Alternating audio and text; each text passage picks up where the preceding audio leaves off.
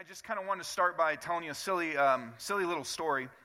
And I was, I think 5 or 6 years old, and 5 or 6 years old, and there was this girl I liked, and I think she was 9 or 10. She was a few years older than I was, and some of you were like, "Wow, yeah, that's right." I mean, it didn't work out, but I hoped it did. So I liked this girl, and I had a huge crush on her.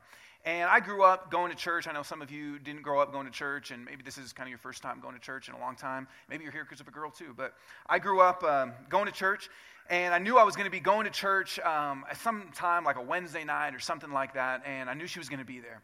And on the way to church, we stopped at McDonald's.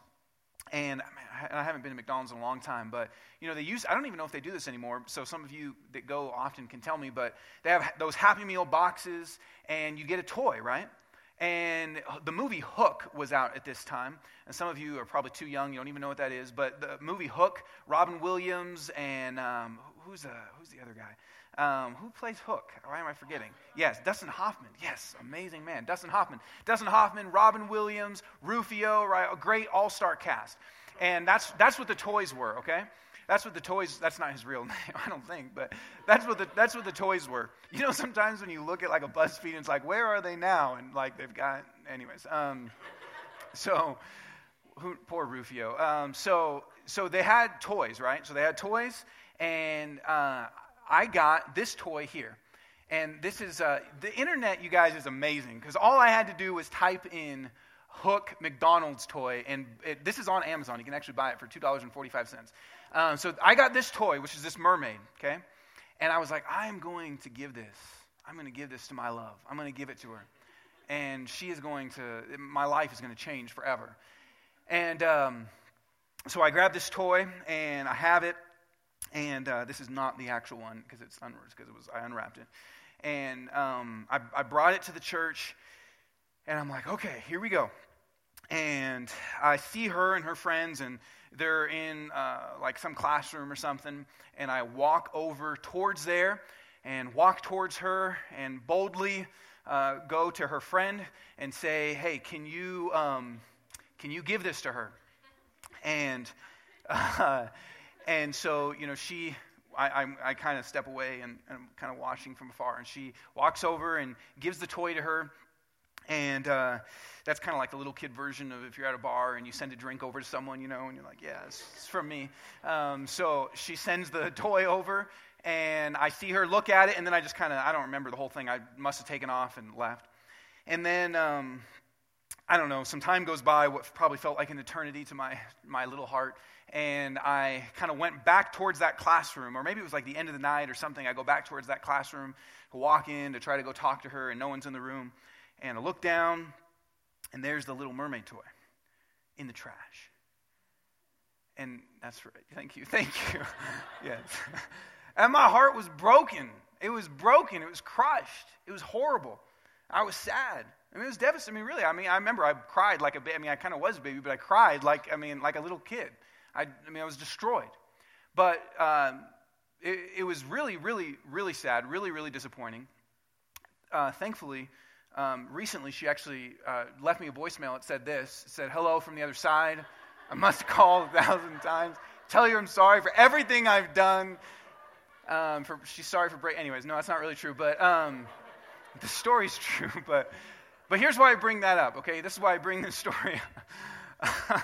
I just thought of that and thought that'd be kind of funny. So it wasn't Adele.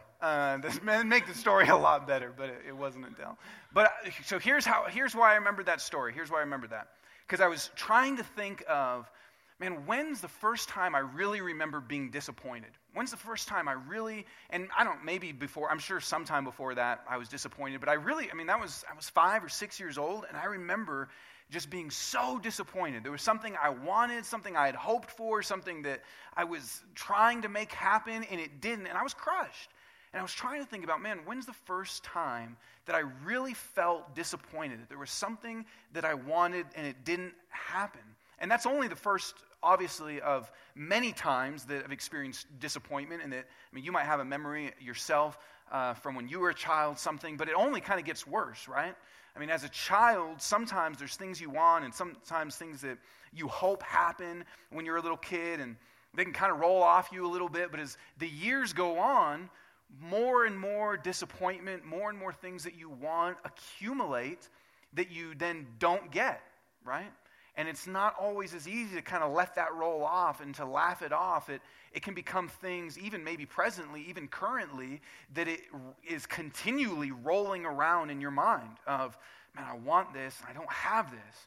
And we all experience disappointment, whether that's little things or like a Little Mermaid toy or big things. There's things that we want, things that we hope for, things that we expect even, that then don't happen. And they can be crushing, right? And they can be devastating. And they can be really hard. And sometimes what happens is we wonder, why is this happening to me? Like, why are there things that I hope for? Why are there things that I pray for? Why are there things that I long for that just don't seem to happen? Why does that happen to me? And we can also feel, how do I deal with that? Not just why, but how do I deal with it? And I don't, know everyone in this room and kind of what your faith background is, and you might not be a Christian at all, and that's great. We're glad to have you here. But as Christians, we even know that there's Bible verses that say things like, rejoice in everything and be content in all circumstances. And so we can feel like, man, why does these things happen? And then we can also feel, how do I actually face the disappointment in my life? Because I know I'm supposed to, and I know I want to be able to face disappointment in my life with resiliency and with peace and with joy. And yet, how do I do that? Because if you're like me at all, that's really difficult to do, right? I mean, even if you know it, even if you know I'm supposed to be able to face whatever happens and we want that, it's still really difficult. It's still really difficult to want something, to hope for something, and then to not have it and be able to face it. And tonight, this is not a sermon tonight about how to get what you want. Okay, if I could preach that, then I'd be a billionaire. This is more a sermon about how to live in our lives and face disappointment when we don't have what it is we hope for. How do we actually face disappointment? How can we do that in a way where we still experience joy and peace and resiliency? How do we do that? How can that actually happen? And we're going to look at the third chapter in the book of John and then see how this kind of connects to this idea. Okay, so if you have a Bible, you can open up to the book of John, or you can just type it into Google and it'll come up. I told you the internet has everything. So you can type it in there. If you don't have a Bible, you can have the one in front of you. So here we go. This is John chapter 3. And here is what he says. Now there was a man of the Pharisees named Nicodemus, a ruler of the Jews. This man came to Jesus by night and said to him, Rabbi, that means teacher, we know that you are a teacher, come from God, for no one can do these signs that you do unless God is with him. Jesus answered him, truly, truly, I say to you, unless one is born again, he cannot see the kingdom of God. Nicodemus said to him, how can a man be born when he is old? Can he enter a second time into his mother's womb and be born? Jesus answered, truly, truly, I say to you, unless one is born of water and the Spirit, he cannot enter the kingdom of God. That which is born of the flesh is flesh, and that which is born of the Spirit is spirit. Do not marvel that I said to you, you must be born again. The wind blows where it wishes, and you hear its sound, but you do not know where it comes from or where it goes. So Jesus is talking to this religious leader, this religious teacher. Jesus is talking to him, and Nicodemus is being told by Jesus that the way that you see the kingdom of God, the way you enter the kingdom of God, the way you experience life with God is you have to be born again. And Nicodemus doesn't really understand it. He doesn't really get it. He even is kind of a little crass and is just kind of incredulous about, what are you talking about? Do I have to enter back into my mom's womb in order for that to happen? He doesn't really get it. And Jesus is saying it's a spiritual reality that he's talking about. So it's not talking about a physical birth that you have to be reborn. He's talking about a spiritual reality. And it's like the wind. It comes and it goes, and you can't totally understand it. But you see its effects. So it is with everyone who is born of the Spirit. Nicodemus said to him, how can these things be? Jesus answered him, "Are you the teacher of Israel?" Remember, this guy's a religious teacher. "Are you the teacher of Israel, and you do not understand these things? Truly, truly, I say to you, we speak of what we know and bear witness to what we have seen, but you do not receive our testimony. If I have told you earthly things and you do not believe, how can you believe if I tell you heavenly things? No one has ascended into heaven except he who descended from heaven." He's talking about himself, the Son of Man. And then this is kind of weird, and I'll explain this. "And as Moses lifted up the serpent in the wilderness, so must the Son of Man be lifted up, that whoever believes in him may have eternal life." He's talking about a time in the Old Testament with the Israelite people, and God had sent an affliction upon them, but he had made a way for it to be dealt with, that Moses would hold up this serpent, and if they looked on the serpent, their wounds would be healed. Okay, it's a weird story. You can look it up. It's in the book of Numbers. But Jesus is saying the point of this is that just as that happened, the Son of Man himself must be lifted up on the cross, that whoever believes in him would have eternal life. So Nicodemus probably didn't get it because he's kind of like, he wasn't really understanding anything Jesus was saying.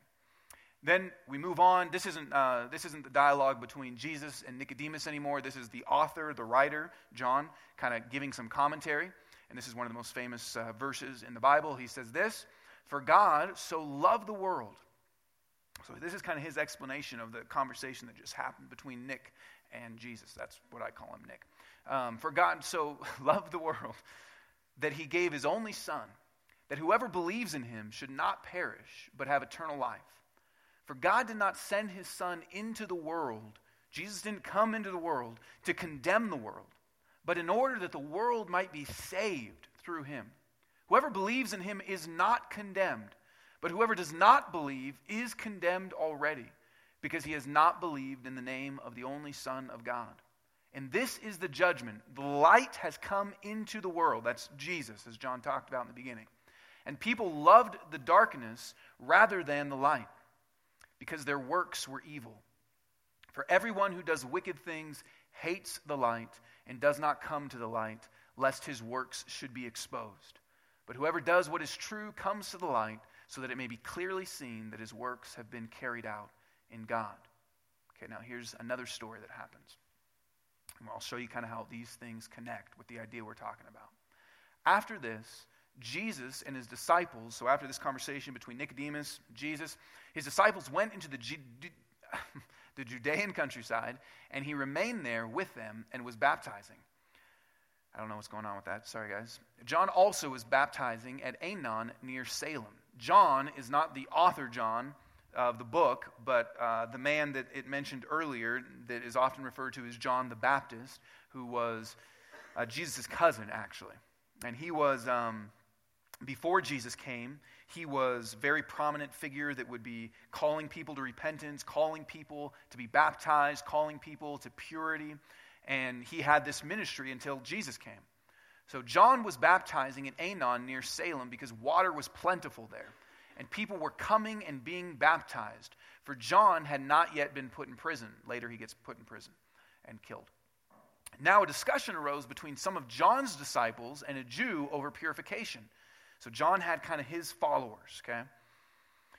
And they came to John and said to him, "Rabbi, he who is with you," he's talking about Jesus, "he who is with you across the Jordan, to whom you bore witness, look, he is baptizing, and all are going to him." John answered, "A person cannot receive even one thing unless it is given to him from heaven. You yourselves bear me witness that I said I am not the Christ, but I have been sent before him." Okay, so what happens is this. Jesus is baptizing people. Jesus' disciples are baptizing people. And John is baptizing people. And John's disciples come to him and say, "Hey, that guy, more people are going over to him now than you. Everyone's going over there instead of to you now." And John says, "Well, I told you I'm not the Christ. I'm not the King. I'm not the Messiah. I'm not the one everyone's been waiting for. I've been sent before him. The one who has the bride is the bridegroom. The friend of the bridegroom, the best man, who stands and hears him rejoices greatly at the bridegroom's voice." He says, "I'm the best man. I'm not the bridegroom. I'm not the groom. I'm the best man. So it's okay if he's got the girl," basically. Therefore, this joy of mine is now complete. He must increase, but I must decrease. He who comes from above is above all. He who is of the earth belongs to the earth and speaks in an earthly way. He who comes from heaven is above all. He bears witness to what he has seen and heard, yet no one receives his testimony. Whoever receives his testimony sets his seal to this, that God is true. For he whom God has sent utters the words of God. For he gives the Spirit without measure. The Father loves the Son and has given all things into his hand. Whoever believes in the Son has eternal life. Whoever does not obey the Son shall not see life, but the wrath of God remains on him. Okay?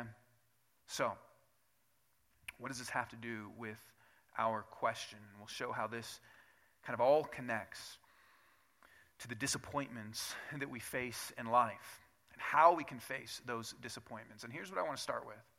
What could facing disappointment look like? What could it, like, if we were able to do it in the way that we would hope to do it? If we're able to do it in a mature way, if we're able to do it because we're all going to face it, right? Every single one of us. You may be facing it right now. I know, I have conversations with some of you. You may be facing it right now, or you will face it soon. Disappointment in life. Things that don't go the way that you want them to go, that you hope. What could facing disappointment look like? And you see this in John. He's a great example of facing what on the surface could be circumstances that could be really bad. So John has this great ministry before Jesus shows up. He's got this ministry that's very successful. He's very prominent. People are flocking to him. People are coming to him. He's got disciples. He's got admiration. He's got respect. He's got renown. Even when Jesus first came on the scene, some people thought Jesus was John the Baptist reincarnated, which is really weird, I know, because they would have been like around at the same time, but some people even thought that was who Jesus was. Because John was this great teacher, this great prophet. People flocked to him. But then what happens? When Jesus shows up, it all starts to go away. It all starts to go away, and on the surface, that could be really disappointing. On the surface, things start not to go the way they were going. And his disciples respond how often we respond. That's not how John responds. We're talking about what could facing disappointment look like. But look how his disciples respond. They go, look, John, everybody's going after Jesus instead. And they're concerned, and they're anxious, and they're worried, maybe partly because of John, but also probably partly because of themselves. Because if you have someone you're kind of following, and he's really prestigious, and he's got a lot of acclaim, and you're kind of riding the coattails, but then you start to see, wait a minute, there's less and less people at our gatherings, less and less people at our baptisms, less and less people listening to our teaching. And you start to decrease in status and prominence. And on the surface, in just the world's eyes, that looks like failure. And they respond how often we do in a situation like that, which is kind of freaking out. And look what John doesn't do. John doesn't deal with it how sometimes we deal with it. He doesn't say, well, it's not as bad as that guy. No one's going to his baptisms. He's just standing by water. He just looks like he's swimming. He's there for a baptism, but nobody knows. He doesn't do it like that. Sometimes that's what happens with us, right? When it's not going the way we want it to go, we go, well, I don't have it as bad as that person. It could be worse. Or we might think, well, it'll get better. It'll be okay. Everything will work out. And John doesn't do that at all. John goes, he must increase and I must decrease. He responds to a situation that many of us would be tempted to, at least, in our disappointments, freak out like his disciples did. But John responds with this perfect peace, contentment, going, he must increase, I must decrease. He responds going, my joy is complete, it's okay. This is what God has. He responds in a beautiful way, right? The way that we would hope to respond in. That when we talk about disappointment that we all face in our lives, each one of us faces disappointment in our lives. And we go, man, how can I respond in a way that it doesn't totally throw me off kilter, that it doesn't totally mess with my day when something doesn't go the way I want it to go. It doesn't mess with my life. It doesn't crush my emotions. It doesn't make me so bitter or disgruntled. Or, man, how could I respond like that? And just to begin with, we look at John's life when he faces a situation that could be really disappointing. I know for me, I would, in that situation, definitely be tempted to be freaking out. And John responds in peace and contentment, saying, he must increase, I must decrease. This is my position. This is what I'm here for. It's okay. Calm down. It's beautiful, right? That's how we would all hope to be able to respond when any disappointment comes our way. This is how John responds. This is something that I think that we all want, right? Something that we would all want to be able to do. I mean, I do. I want to be able to face situations like that the way John does. I want to be able to do that. But what gets in the way of facing disappointment like this? What gets in the way of facing disappointment like this? See, John responds in such a beautiful way, and yet, you know and I know that we don't respond like that, at least all the time, right? I don't. I mean, I've faced a lot of disappointment in my life. What I told you was, that was at 5 and 6, but it's only increased in severity since then, just like you. How do we respond like John? What stands in the way of facing disappointment like that? You see what John was up against? The loss of reputation, the loss of respect, the loss of admiration, the loss of success. That's what he was up against, and yet he responded so beautifully. What stands in the way of us facing disappointment like that? What stands in the way of us facing disappointment like that? Because we have different things going on in our life that we're disappointed by, right? Maybe your job isn't working out the way you want it to work out. Maybe you want to be married and you're not married. Maybe you're married and your marriage isn't working out the way you want it to work out. Maybe you don't have the kind of success in your career that you wanted to have. It's just kind of happening. There's all sorts of different things. What is it for you right now? Versus me just listing off tons of things. Where are you disappointed right now? Where do you feel like you're missing out? Where do you feel like maybe even God's holding out on you? Where do you feel like there's something you want that you just can't seem to get? And you're disappointed, maybe even crushed, maybe even devastated, but maybe not. Maybe just disappointed. Maybe just really wanting it to change. Where is that right now for you? Because what happens is we've got problems in our life, frustrations, unmet expectations, and we pray. If you're a Christian or maybe even not a Christian, we pray. Go, God, will you change this? God, will you change it? God, will you change? We pray in Jesus' name, and we pray crossing ourselves, and we pray, whatever we pray, and we pray. And we try to put into place all the different practices and tips that we could do to maybe change it, and sometimes none of that works. It doesn't change. And we don't have the joy and the peace and the contentment and the resiliency that John had. What stands in the way of facing disappointment like John? Well, the earlier story between Jesus and Nick, I think, is a great contrast. It's a great contrast. It's a great contrast in a whole outlook and mentality on life that affects this. See, Nicodemus was a man that had a lot of success, just like John in some ways. He had a lot of respect. He was a teacher. He was very prominent among the Jews.